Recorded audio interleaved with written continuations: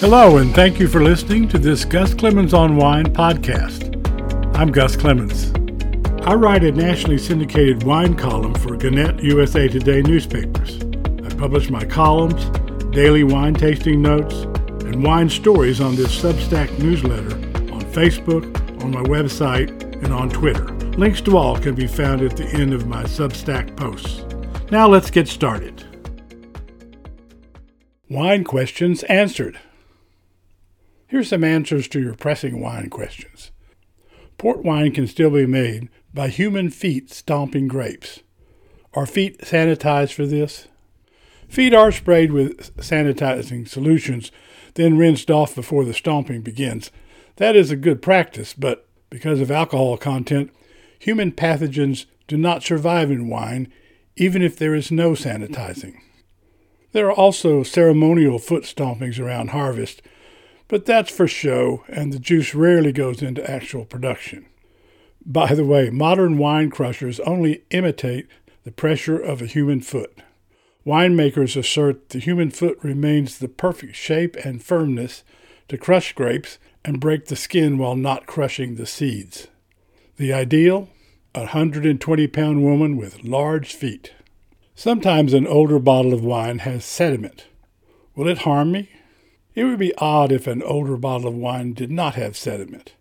Sediment is natural and will not harm you, although it may taste gritty and be unpleasant. When grapes are crushed, flecks of skins, stems, and seeds remain in the juice. After fermentation, yeast cells, tartates, and polymers remain. Many wines are filtered, but many winemakers think that practice mutes flavors. Some particulate matter remains no matter what. As wine ages, the particulates fall to the bottom of the bottle. Also, during aging, phenolic compounds such as tannins bond together to create additional sediment. Wine pigments are among those phenolic compounds, which is why a wine's color fades with age. Far from indicating a wine is bad, some sediment often is found in higher quality wine, especially with aging. You can avoid putting the sediment in your glass by decanting or pouring through a filter. You can use a coffee filter, but fine metal filter is better because coffee filters can add flavors to the wine. How long does boxed wine last? The plastic bags holding wine in boxed wine are semi-permeable for oxygen. That is the reason for the drink-by date. Oxidation in wine is similar to how a slice of apple turns brown when exposed to air. An unopened box wine should be good for a year. An open box wine, especially stored in your refrigerator, can be good for 4+ weeks before it begins to oxidize. Last round.